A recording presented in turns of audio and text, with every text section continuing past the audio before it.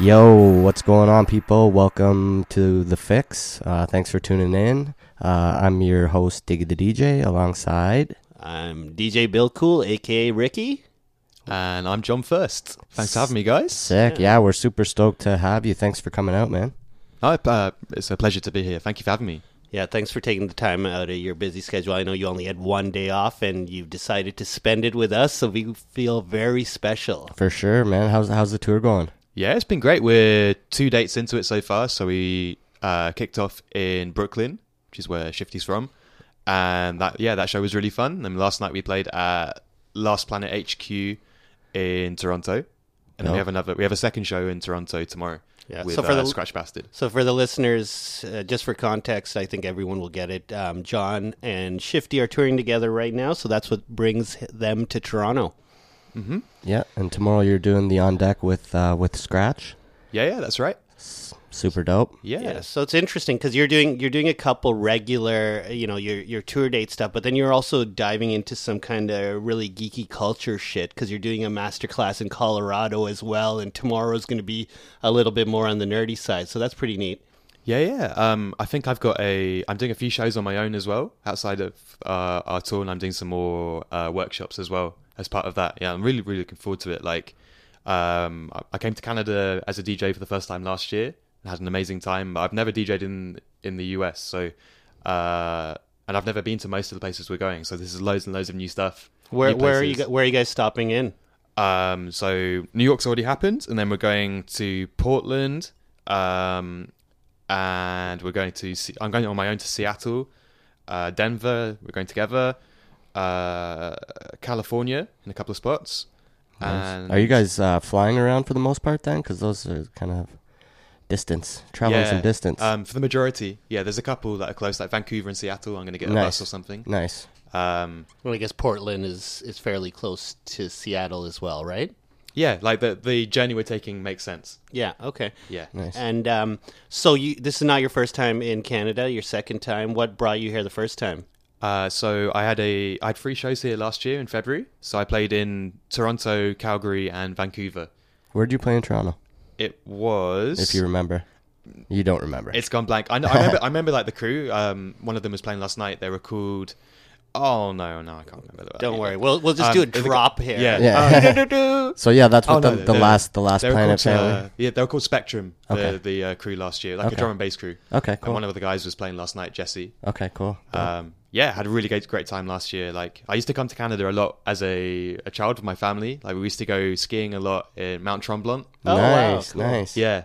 At the time, it used to be like bizarrely more affordable to come to like a winter holiday in Canada than to go skiing in Europe. Crazy. So we used to come here quite a lot.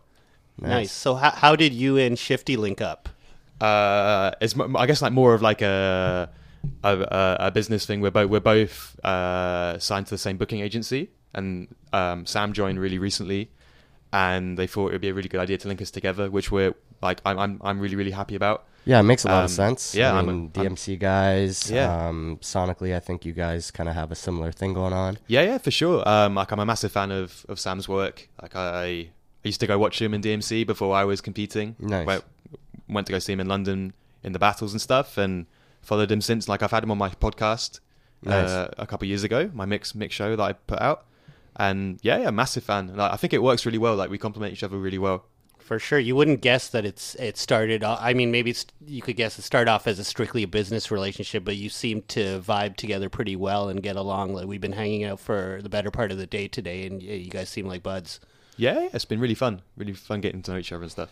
So where are you from originally? I'm guessing the accent might be in the UK or something, but where specifically are you from? Sure. So I grew up in the suburbs of London. I lived in London. Well, me and my family lived in London for a few years, and then we moved to the suburbs when I was like 7. So to Surrey, which is a county just south of London.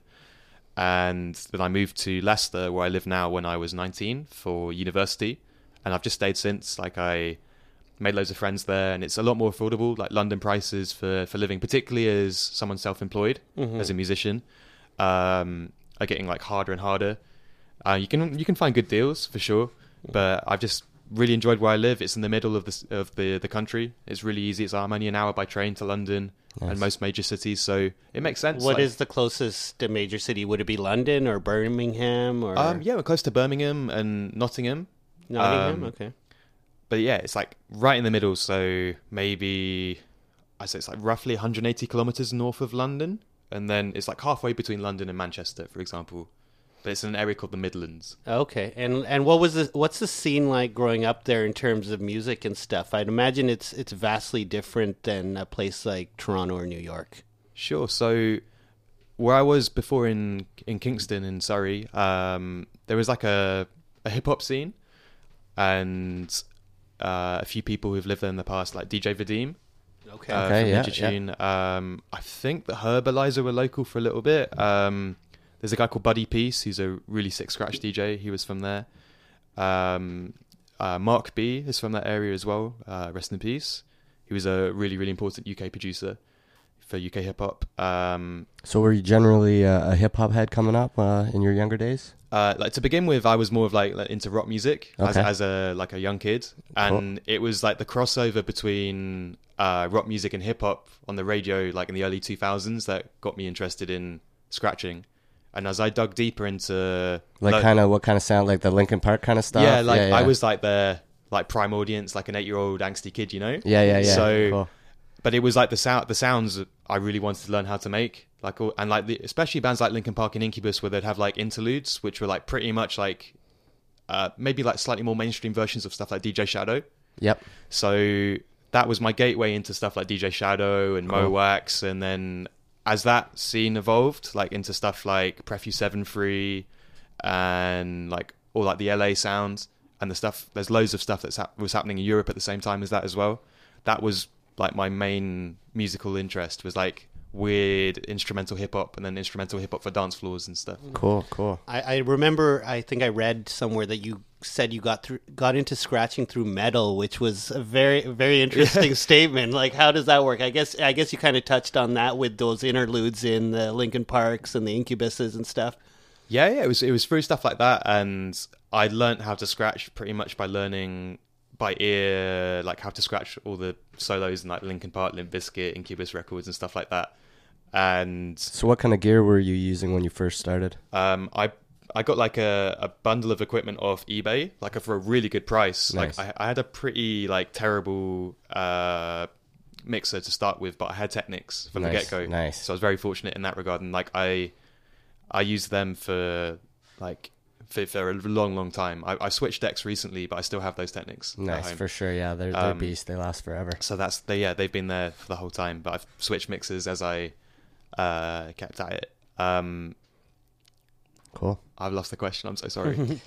Yeah. No, I was just kind of curious what your first gear that you started out was. It was like a Gemini Scratchmaster mixer. Yeah, it was the free channel with the sampler on it. Nice. Okay. Which was pretty neat at the time. Like I'd record like one button cue points for like doing kick drums or something like that. Nice. And make little loops with it. Like the fader on it for cutting was pretty terrible. Even when you got the upgrade to the Scratch Master one, like it would bleed after like a weekend. For sure, yeah. You'd have to always replace them. Yeah. And like the cut-in time, you had to go like significantly across the crossfader fader to get like a full volume. Good training. So to begin with, I was just learning, like phrase scratching, like going oh yeah, type scratching, because like that was the limitations. I couldn't really transform because of how slow the cut-in was. Yeah. And how were you learning? Did you have some friends who you were learning from? Was it like a YouTube thing? Like where was your kind of source for that? So like, to begin with, so it was pre-YouTube. So I started in 2003. Okay. And I knew no one into hip hop at all. Like when I started, I just wanted to like be able to replicate what I could hear on records and stuff. So I was trying to teach myself by ear and watching what videos I knew of. So I had no idea about stuff like DMC at the time. Okay. It was like a couple of years into it that I discovered that whole world. Yeah. So I was just trying to learn by ear and reading descriptions of things online. Yeah.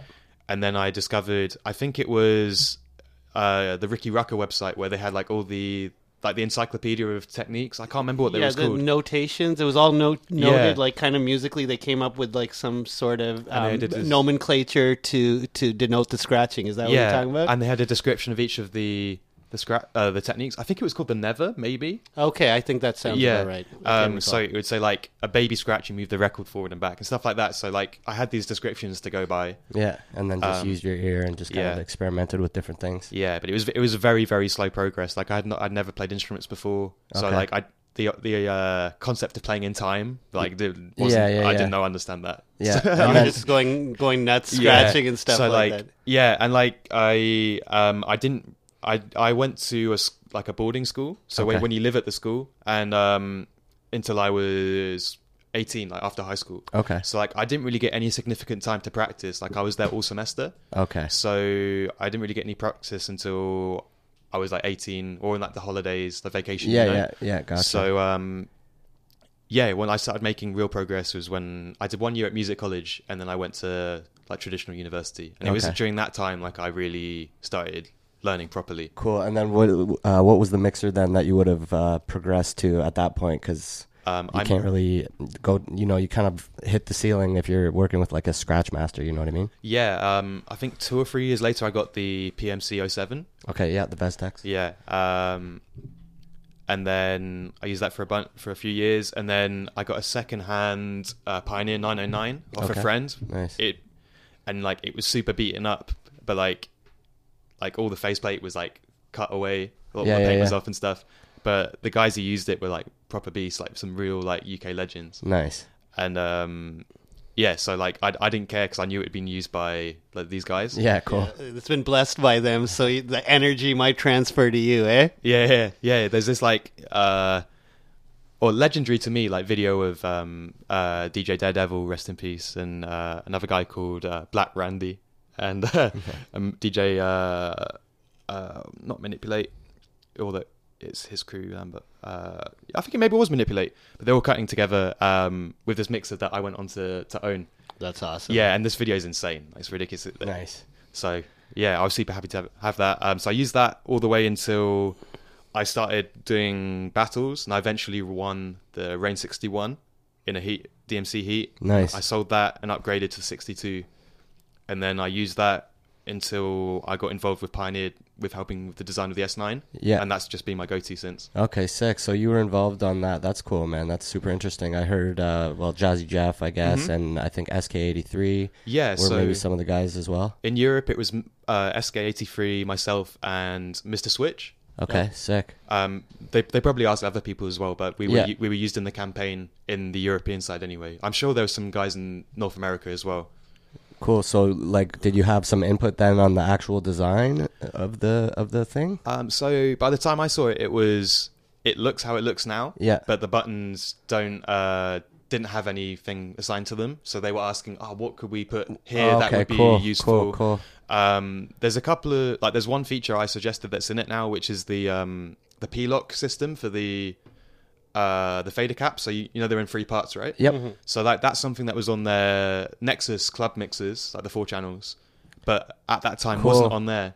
Okay, and yeah, I actually just discovered that when I was putting on like my 12-inch skin, and I had to like take the cap off, and I was like, "What's going on?" It's like pretty tricky, Googled but it. Yeah, it's tricky to get off. But I see the value in it because they stay on pretty. Yeah, nicely. for sure. Like I remember with the Rain 57 that I had, you'd always have to like Hubert posted a little trick of like putting like a little piece of toilet paper in and then sticking it on so that it wouldn't pop off. But it would always like if you were especially guys like you, I'm sure like the thing would just fling right off. Yeah. Right. So then the more you do like the paper trick, it eventually like rips apart the inside of the cap. And then it only lasts so long, and then you have to buy a new cap. Yeah, for sure. That's cool. And then assigning the buttons. Yeah, so you came up with some of those concepts as well. Yeah, it was mainly the cap thing, and then just like general feedback. Yeah, and then they got us 3 involved in doing demos for it. Cool. Was the toggle switch already a part of it when you first saw the effect switch? Yeah. That was really fun. Yeah. Sweet. That's one of my favorite features on that. And the pads, of course. I like how they're like MPC pads as opposed to the Rain ones I found, like they would get sticky and kind of like less fun. You can really bang on those S9 pads. Yeah. Exactly. Like it feels really stable. Like all the knobs feel really stable, like the pots and stuff. Yeah, for sure. Yeah. And like I really like the feature where you can adjust the bumpers. So you can, for sure.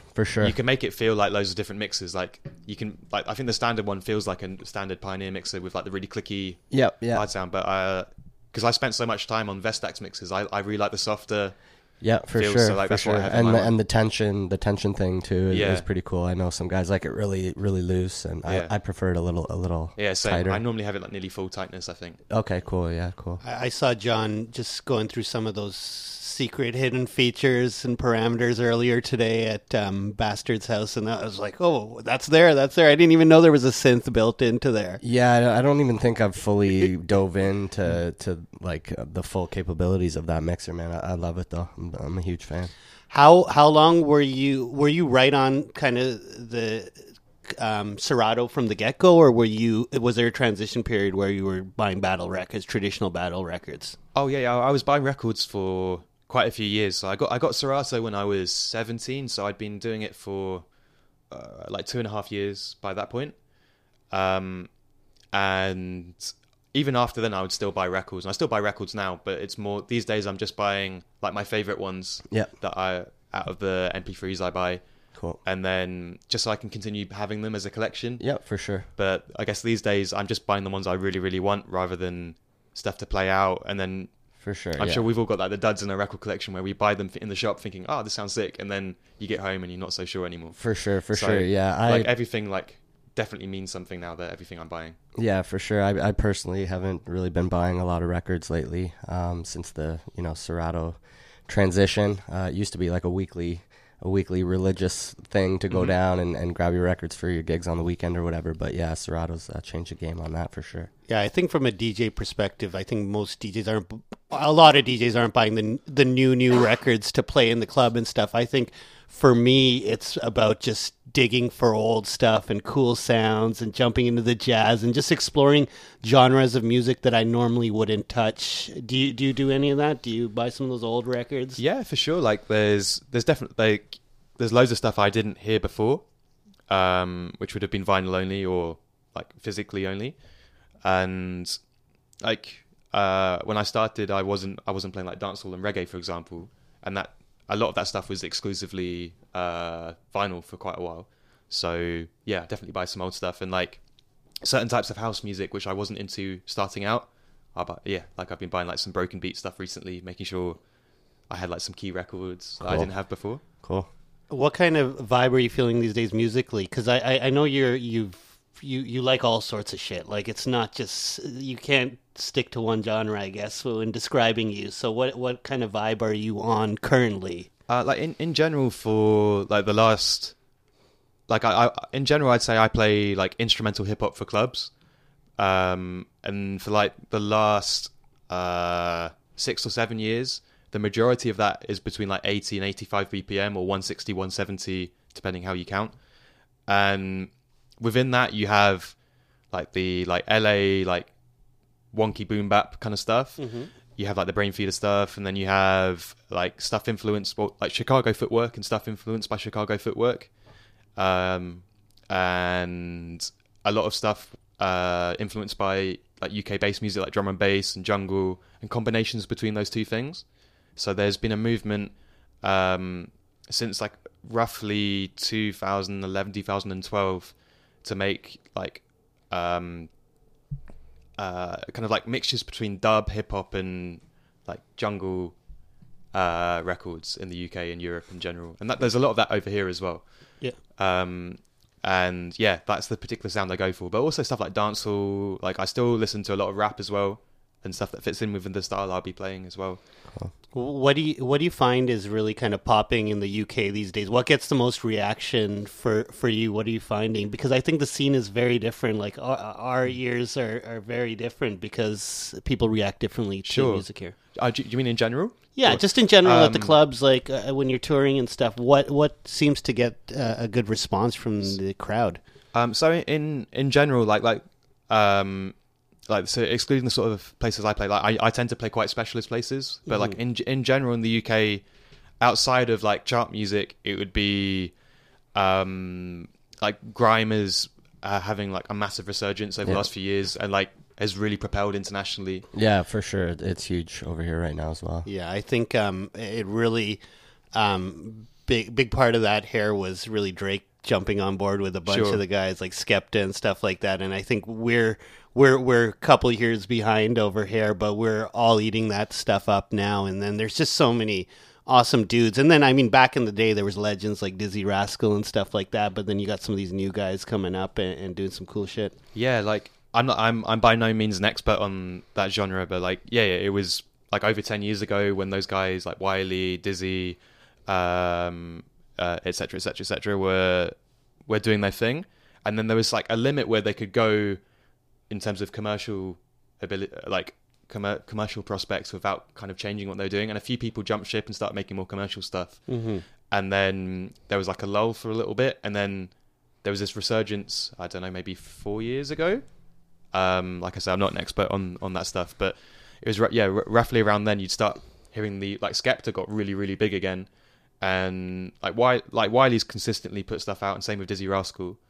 But yeah, that stuff is massive. And also there's like a hybrid R&B meets like Afrobeat scene. Okay.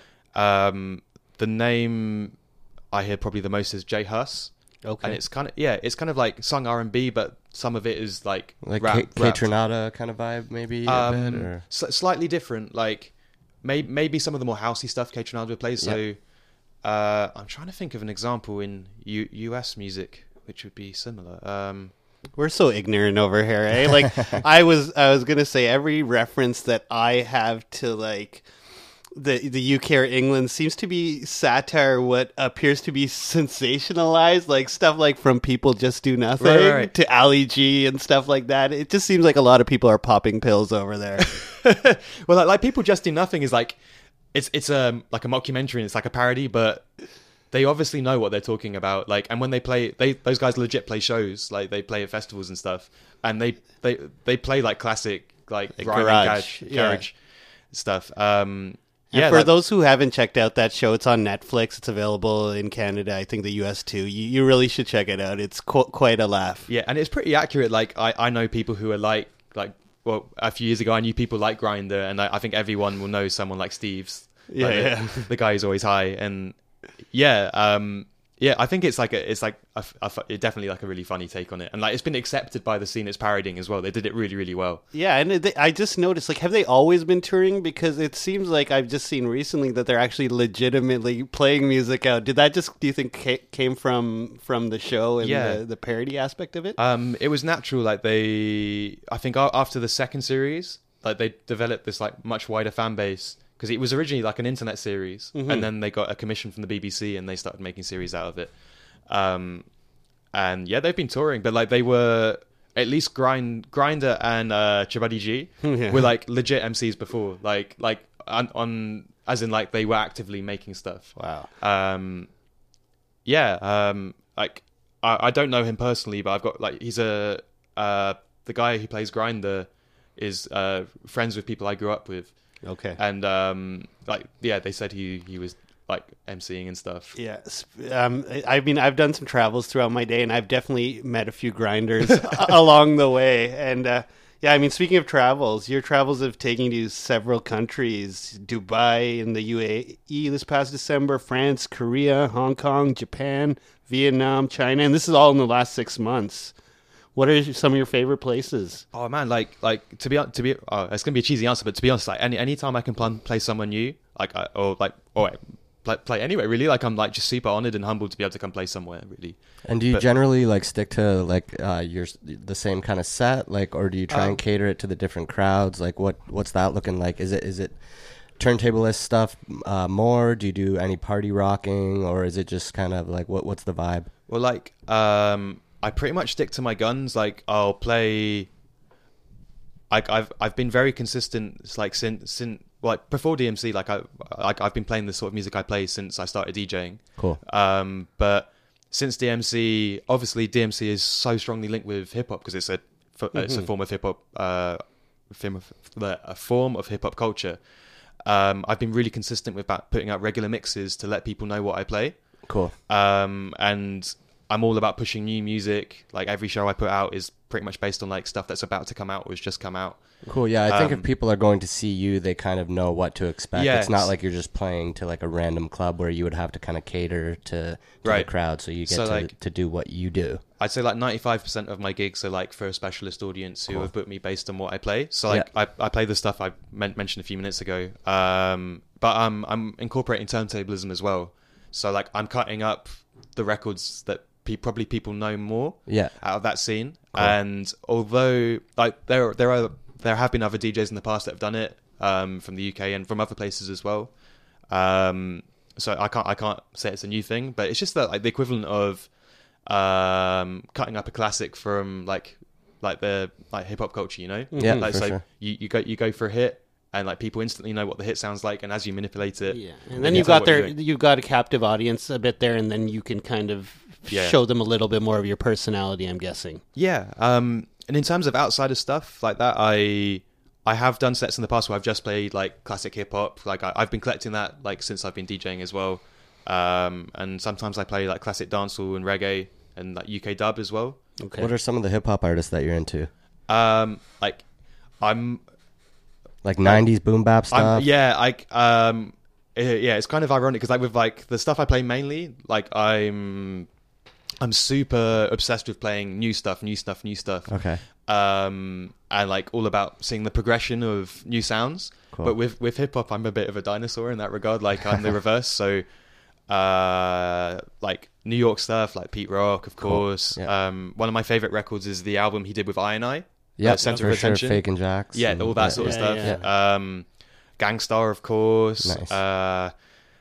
Oh man, you know when you put in your spot and then you just can't remember anything. Yeah, no, I get it already. Like I can tell it's just similar to like what I'm into, like that 90s kind of boom bap stuff. You know, even like Nas and of course, like that stuff too.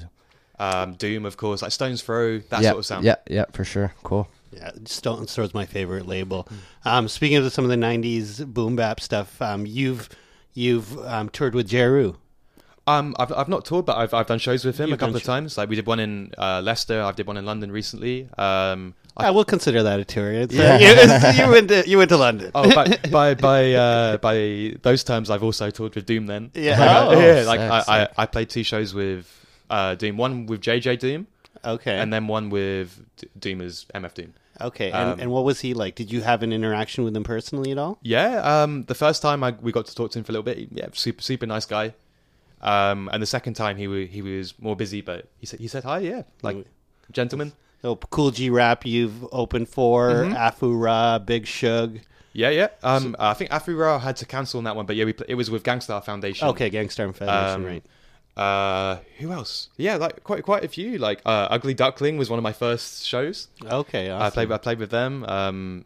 Yeah, so like I'm super honored because even though that's not what I'm doing all the time, I feel like honored to be able to play those sort of sets because it's a huge part of my So when listening. you DJ'd for like someone like Jeru, say, like were you like actually DJing for his set, and did you incorporate some turntablism stuff if that was the case? No, for all of these I'd be like an opener, cool. or like the house DJ for the night in between acts. Yeah. But I'd be playing classic stuff and also like a few edits combining the 2 styles. So like showcasing like footwork edits and I'll be doing routines and stuff, of course. Cool.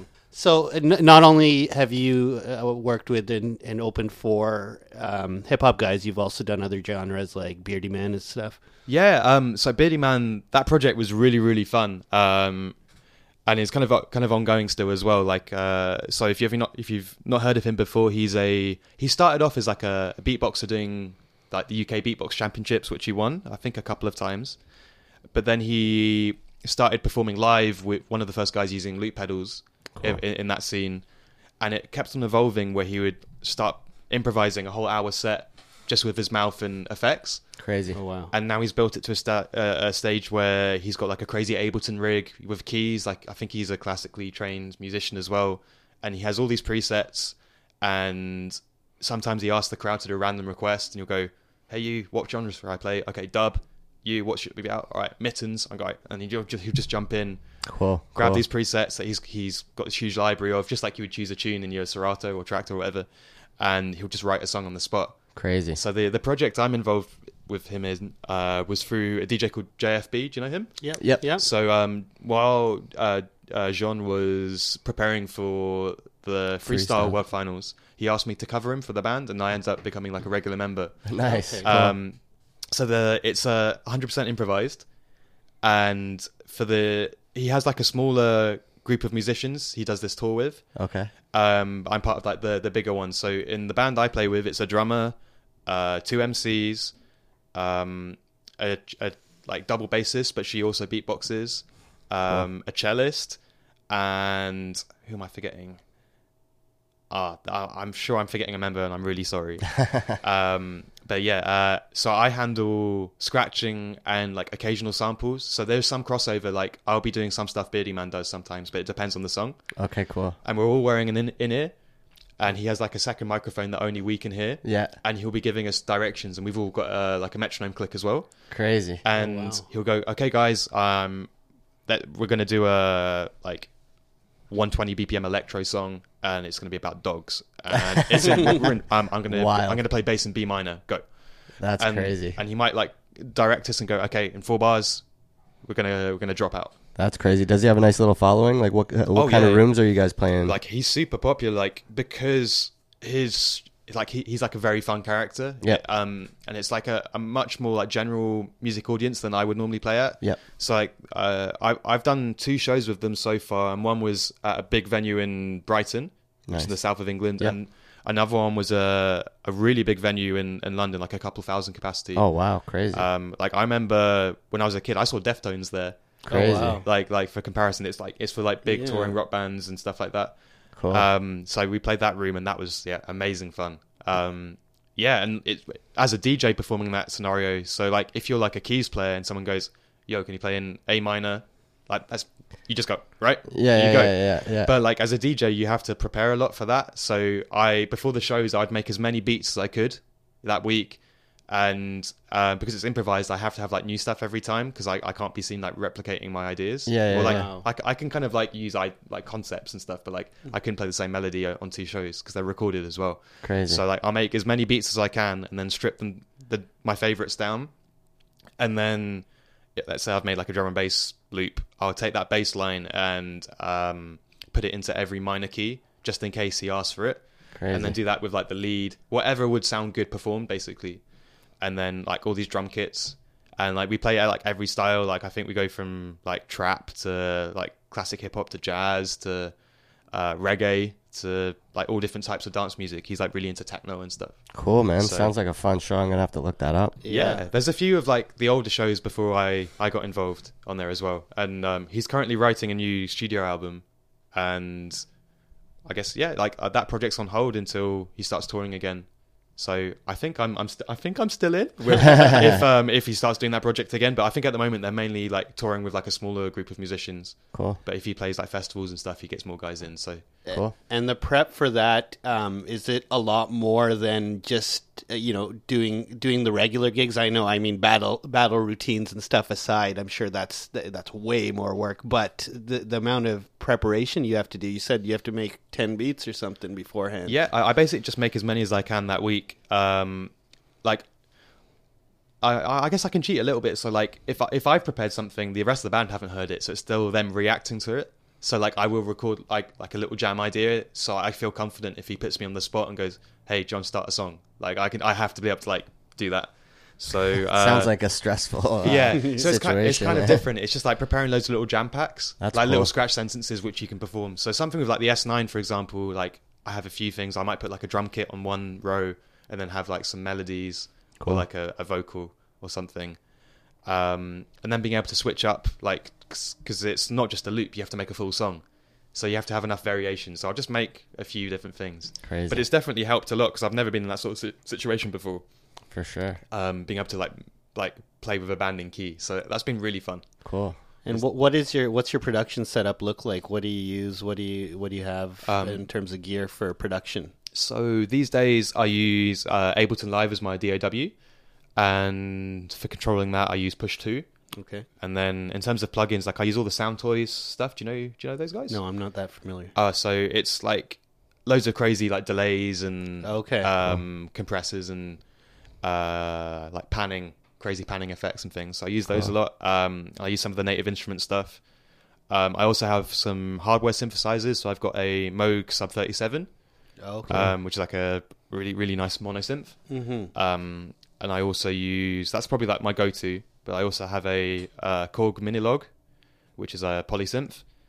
And yeah, I started producing pretty much after DMC. Like I used to do it before I was scratching and DJing with like a really, really basic, kind of like it wasn't a DAW, it was like a toy. Loop, or... Like, have you ever seen Music 2000 for PlayStation?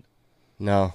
I don't know if it ever came out in North America. It was it doesn't sound familiar. It was like, you'd get all these loops, and you could chop them and arrange them. It's like a Guitar Hero for production kind of thing? More involved than Guitar Hero. So, like, like with GarageBand, you get Apple loops. Okay. So it'd be like that, but on your PlayStation, and there was a way to record them. Well, you can export them and save them afterwards? Oh, that's really neat. And talking about grime earlier, loads of those beats and early grime records are made on PlayStation. That's funny, man. And early dubstep as well. Cool. Yeah. Cool. So, like, I wasn't using that software. I was using, like, something similar, but for PC. Yeah. And I just used to jam on that. Cool. So, like, I used to do that, and I got heavily into scratching.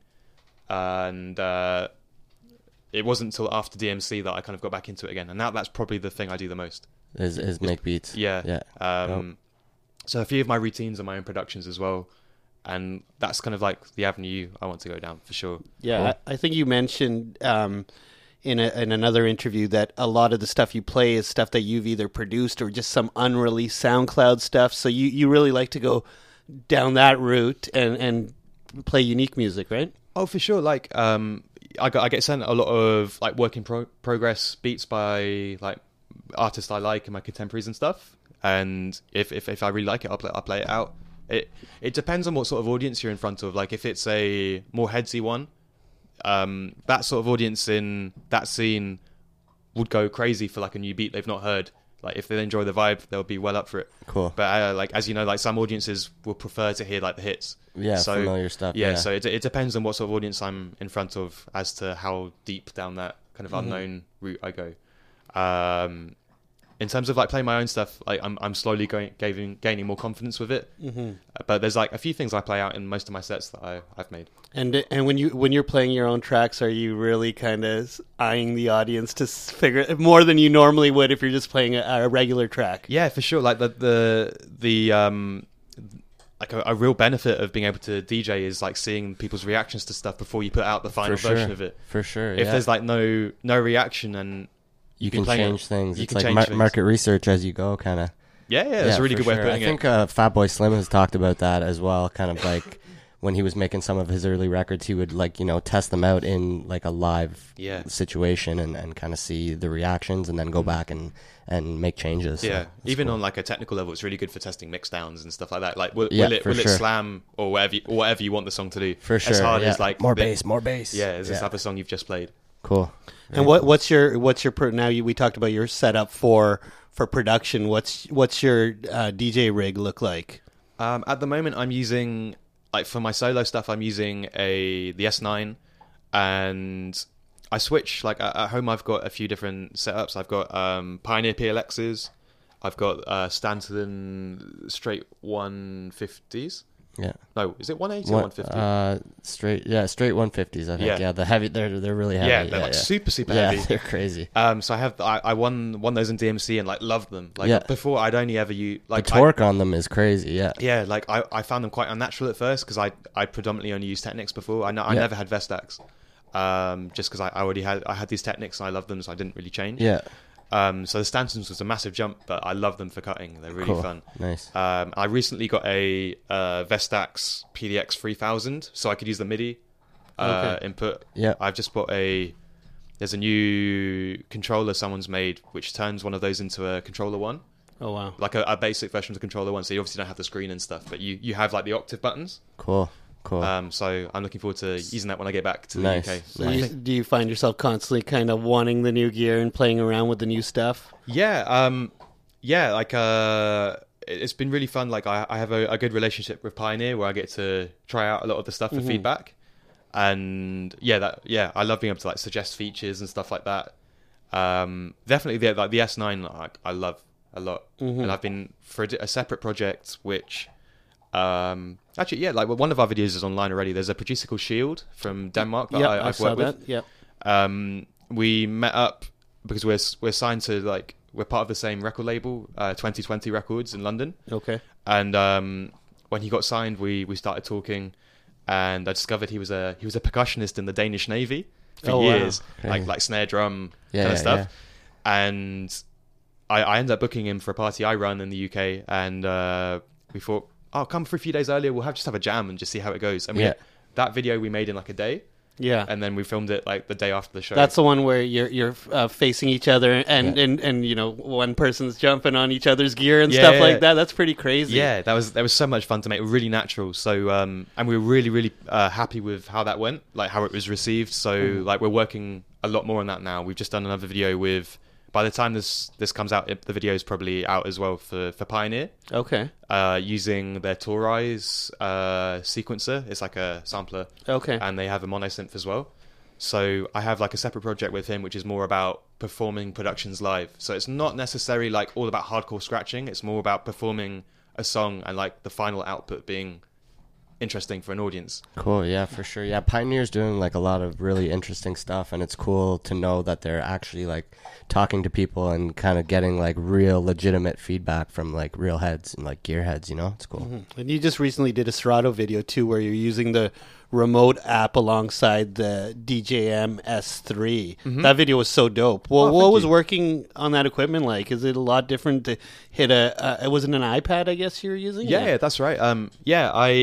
I got a call from they've just opened a new like studio in London, like just at the end of last year, and the guy who runs it, DJ Blakey, got in touch with me and asked me if I'd be interested in making a routine using that setup. Cool. And yeah, just saw it as a challenge. I'd used so Pioneer have like a record box version of that as well, and I'd used that previously, and yeah, it feels really good. That mix is really good. Mm-hmm. Like the cutting's great on it, and it's got all like the nice Pioneer filters and stuff.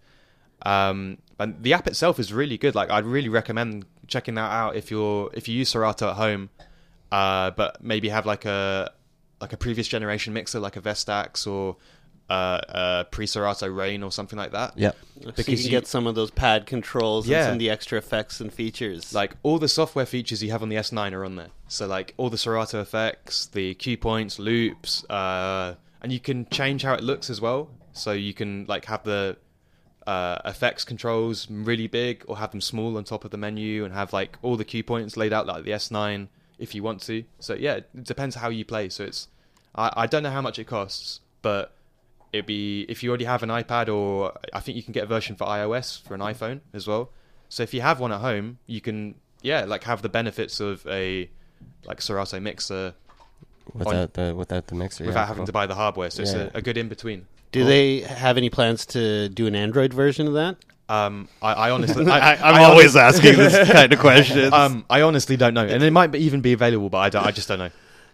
So I'm back to you where you're talking about Shield a bit. You collaborate with a lot of your fellow DJs. I mean, there's a couple Canadian connections too. You've done stuff with Brace, Vect. Mm-hmm. How'd you hook up with those guys? You seem very open to collaborations. Yeah, for sure. Like, just talking about collaborations in general. Like, I feel you can just learn so much from working with other people. Like back when I was battling, outside of like my crew, I wouldn't really like share stuff with other people. Mm-hmm. But I'm so glad, like, because of like wanting to keep ideas secret and stuff. And it's a really negative way to think. I was just super competitive when it came to doing battles. Yeah. And after I stopped, I was like, I just want to collab with everyone. And because you get to share ideas and like get that buzz of like finding a new idea of someone. You learn, you get different inspiration and take things to the places where maybe you wouldn't do on your own, for sure. So and with production as well, like there's a project I did with two friends called Goals, which is like a hip hop side project where we made a beat tape, and they got me involved to do scratches originally. And I was just picking up beats again. Nice. And after like the first session, I was like, "Hey guys, would you mind if I produced a bit on this project as well?" Nice. And they were like all up for it. And by doing that, I learned so many production techniques that I now use. And like every time I do a project, I'm always learning new stuff, like new ways to work within Ableton, or using hardware in ways I didn't think that's how you do it, or how to do stuff. Yeah.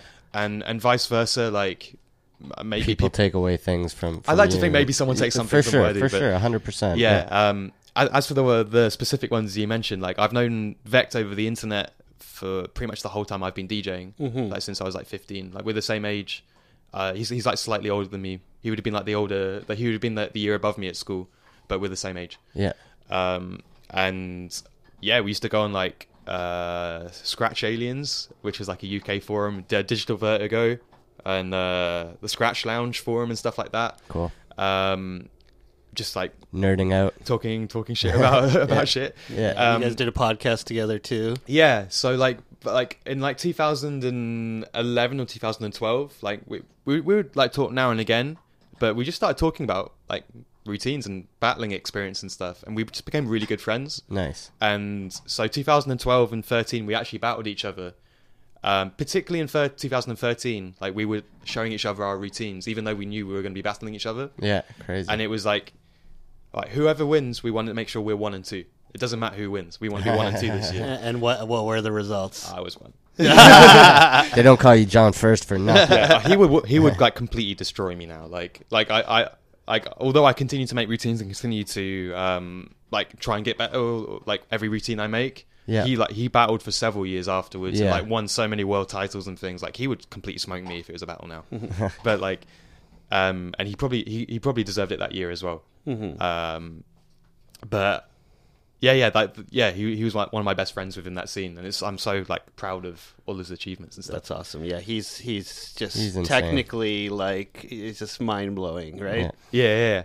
And like I really like how he doesn't take his style super seriously as well. Like he uses so many like jokes records, like when he plays. Yeah, for sure. Yeah, he always looks like he's having a good time Like, up there with that. He's got that little smirk on his face. You know what I I think mean? that's the Canadian. We're a bunch of jokers over here. As you can see, we all are always smiling, and we don't take ourselves too seriously for the most part. He's got like a Baywatch struggle and like stuff like that. And like Brace, I met through Vect. Cool. And in a similar way, like I call him Extended Crew as well. Like we when he was doing DMC in 2000, and like when he did the Freshlands project with Vect, I'd give them a lot of feedback. And same when he was doing the year he won DMC online. Nice. I was heavily like cool. checking in with him like nearly every day. Nice. For progress updates and stuff. Cool. It just makes sense. I mean, you guys are involved in the same scene, and if you like each other personally, then it just makes sense that you would connect and collab and whatever, for sure. Yeah, man. So when did you feel like you made it? Winning DMC or getting those Icon Control vinyls? I don't think like whenever you set a goal and then you achieve like that goal, there's always like another thing. For sure. I'm never like happy with, or like I'm always happy with like achievements, but like I always know I can do better, and like I always know there's like so many people who are better at what I do. So I just want to like keep improving, really. For sure. But, like, did you see a huge change like after you won the DMCs? Was it like, oh shit, like a lot of gigs are coming in now, and like you're doing a lot more traveling and stuff? Was that kind of instant? Yeah. So I was DJing around the UK like by the time I won DMC Online, I was already like DJing at like like some smaller UK festivals and like some niche clubs within the sort of music I play. But when that video went online, I heard from so many people I'd never thought I'd ever hear from. Like people, like one of the reasons I started scratching was because of a song the Executioners did with the Beat Junkies. Okay, yeah. And out of like the night I put it online, I got notified that Shortcut had been sharing my stuff. Oh wow! And like that just blew my mind. Nice. And he like sent me a lovely message saying like, "Yo, this is like keep doing what you're doing." Type Nice. thing. Nice. And just to hear that from my peers and like, do you know DJ Woody from the UK? Of course, as well? yeah. Like he's someone I met before, but we didn't really know each other very well, and like he made an effort of sharing my stuff. And Craze as well. Nice. Who obviously, as we all know, is like one of the best ever. And like that moment really helped. Like, and then was there a lot of touring that came in instantly from that? Yeah. too? So like around that time, I think the week after that video went live, I'd already had a show booked for our friend Dickie's crew. In In Edinburgh in Scotland. Nice. And while I was there, the the owner of the venue said, "Hey John, have you got a booking agent?" And I said, "Oh no, I just like manage myself and everything." And he said like, "I think this guy might be interested in you." And like from like the next week, I had an agent. Nice. He's been my UK like European agent ever since. Sick. And through the back of that, and like making sure I stay up with making mixes and stuff, this has just been my like full-time job ever since, really. Cool. And it helped a lot. Like that year, I played like around Europe quite a lot, and yeah, like just since like I've just been making new things. Yeah, nice. But definitely like the last year, like I've been playing internationally quite a lot. Mm-hmm. Yeah, and I'm super like honored to be able to do it. Cool, man.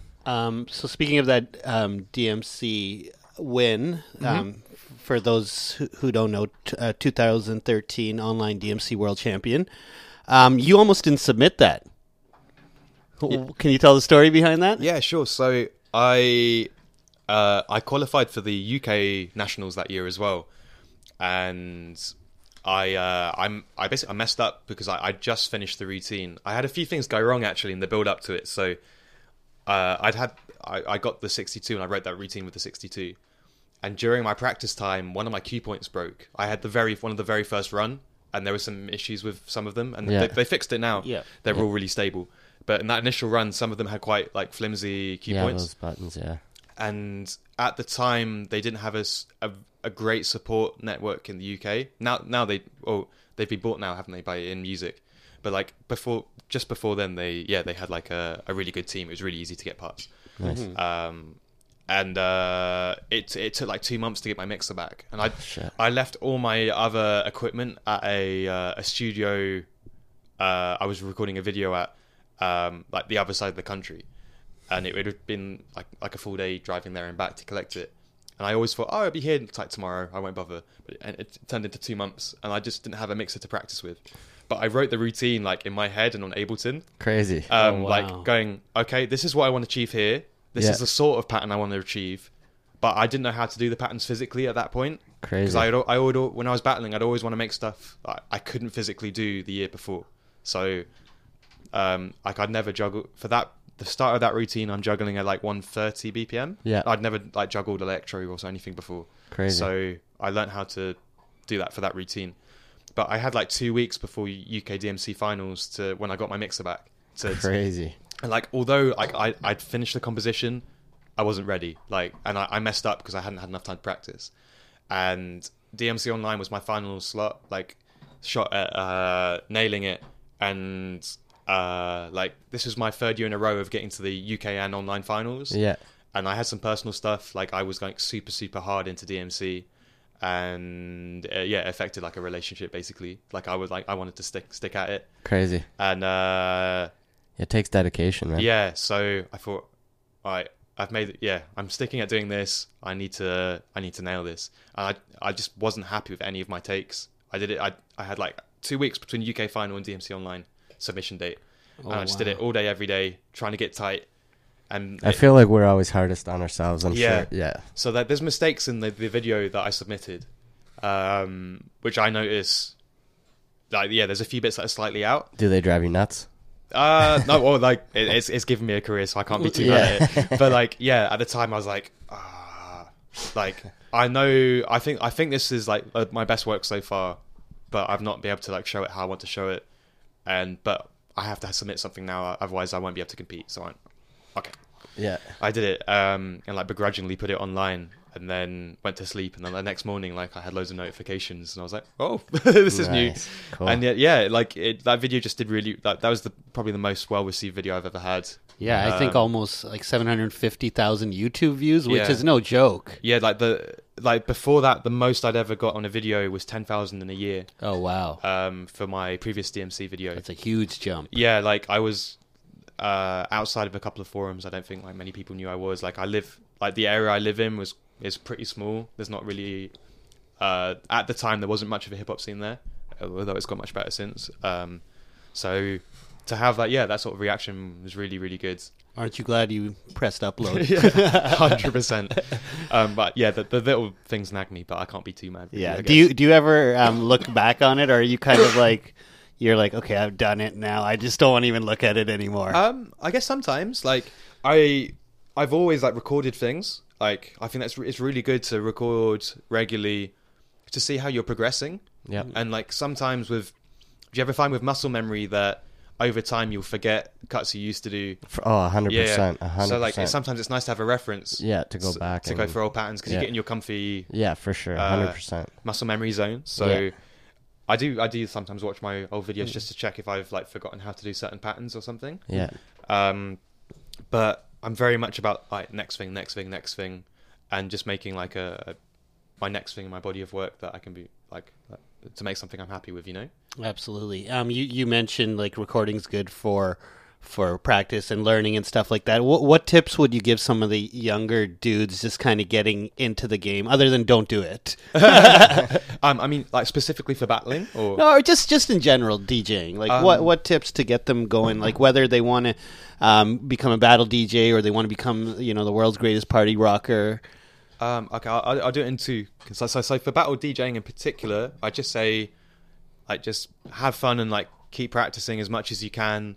And one minor tip, but like it would be when you learn a scratch, don't move on to the next scratch. Technique you've seen on YouTube that you want to learn. Like learn as many different combinations you can do with the new scratch combined with all the previous ones you can do. So if all you can do is babies and stabs, there's like so many different patterns in that. Yeah.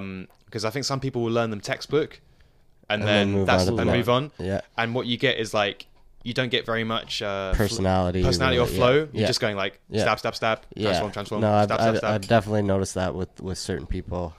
You can definitely hear that. Because like all my stuff is like fairly simple. It's like the foundation stuff, but I feel I have a confidence jumping between the techniques. Like I'm not doing any like mega crazy combos. It's all like OG like early 2000 stuff at most. Yeah, but it's the way that you're doing it and your own style and flair, pun intended. Combinations, right? Like a boxer. You know what I mean? You're not just going to jab. You're going to do. I mean, I'm referencing this because this is what I know. But different combinations, and there's a million different permutations of those. Yeah. So I'd say that, and then a good tip as well that I always give to students when I have students is if you get stuck in a rut, the best thing to do is don't use your hands and wait, that sounds strange. It's like don't scratch and like try and think of a pattern in your head or by singing it or by tapping along to something, and you're instantly going to be making a sound that you wouldn't have done naturally with your hands, and then you're going to have the obstacle now of learning how to perform that because it's going to be something your hands don't naturally do, but you will have found a new idea. And I use that technique so much for like getting out of my fallback scratches. Crazy, that's cool. That's great advice. And I do that with making beats as well. So this project I do with Shield, we were sponsored by Pioneer for this latest video, so we're using their kit. And usually I would have made music mainly on the computer, and it's very much like mouse and like piano keyboard. Mm-hmm. But doing this is more like using an MPC or like an 808. Okay. And I would write slightly differently in that way. So I get a completely different result because I'm writing in a different way, using different equipment. So I recommend that with scratching. So like a lot of the patterns I did in 2013 came about because I didn't have access to a mixer for 2 months. Mm-hmm. So like to get super specific, like the Shutterbug routine, it started off with me making an edit and I wanted to replicate like... who's the producer? Dan Funk? Yep. Yeah. I saw him live. He's so cool. Like that whole like West Coast funk kind of thing was what I was going for with Shutterbug when I do the key point drumming. Yeah. And like that I could just chop up on Ableton. So like I'm going like boop, boop, boop, and I just like cut it up and going, okay, I can replicate that by doing a key point. Yeah. So like I didn't make a physical edit to the song and like load it in.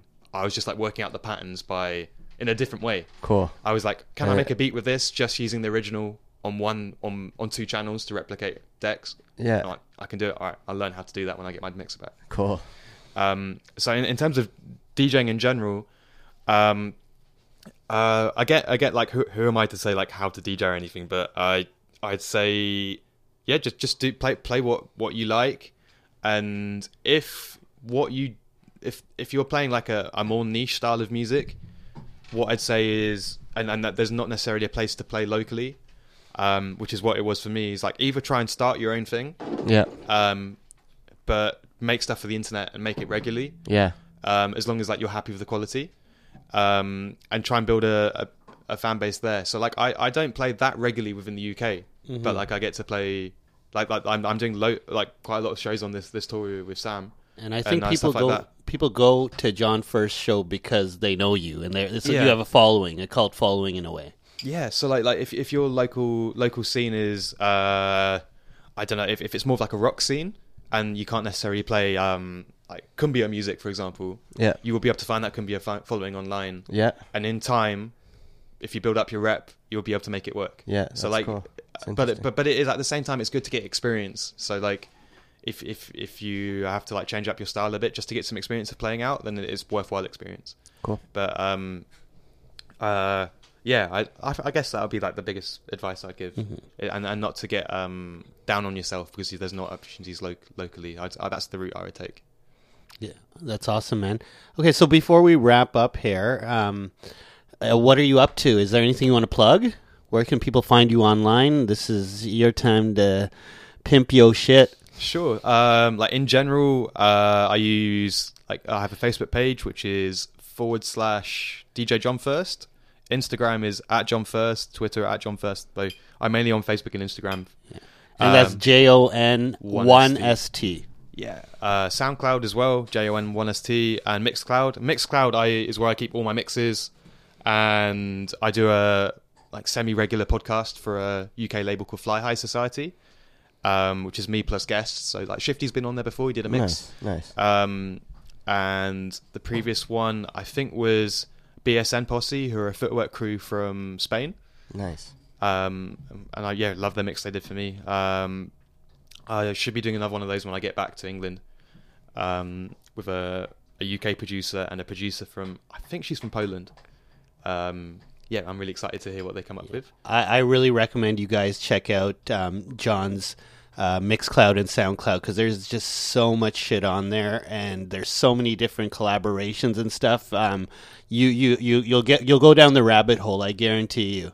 Oh, nice one. Yeah, and there's like some random interviews like I did with like there's one with Brace, one with Richie Roughtone from Scotland, and one with Vect as well.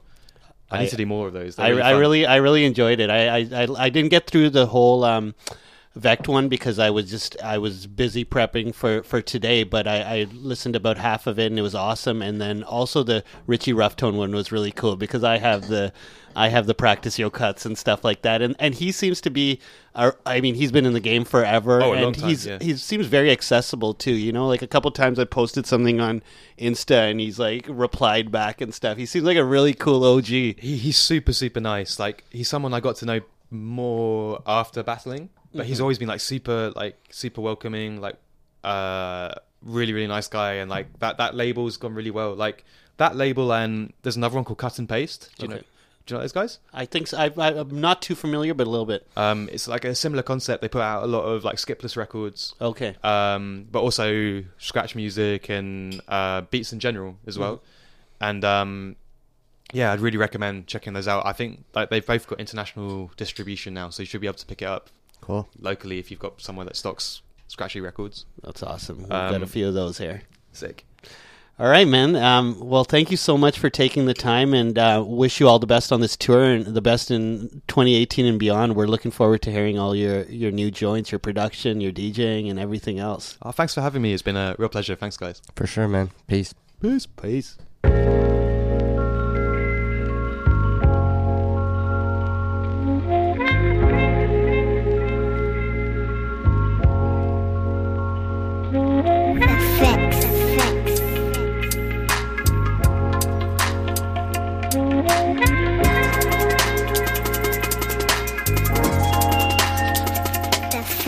Fix.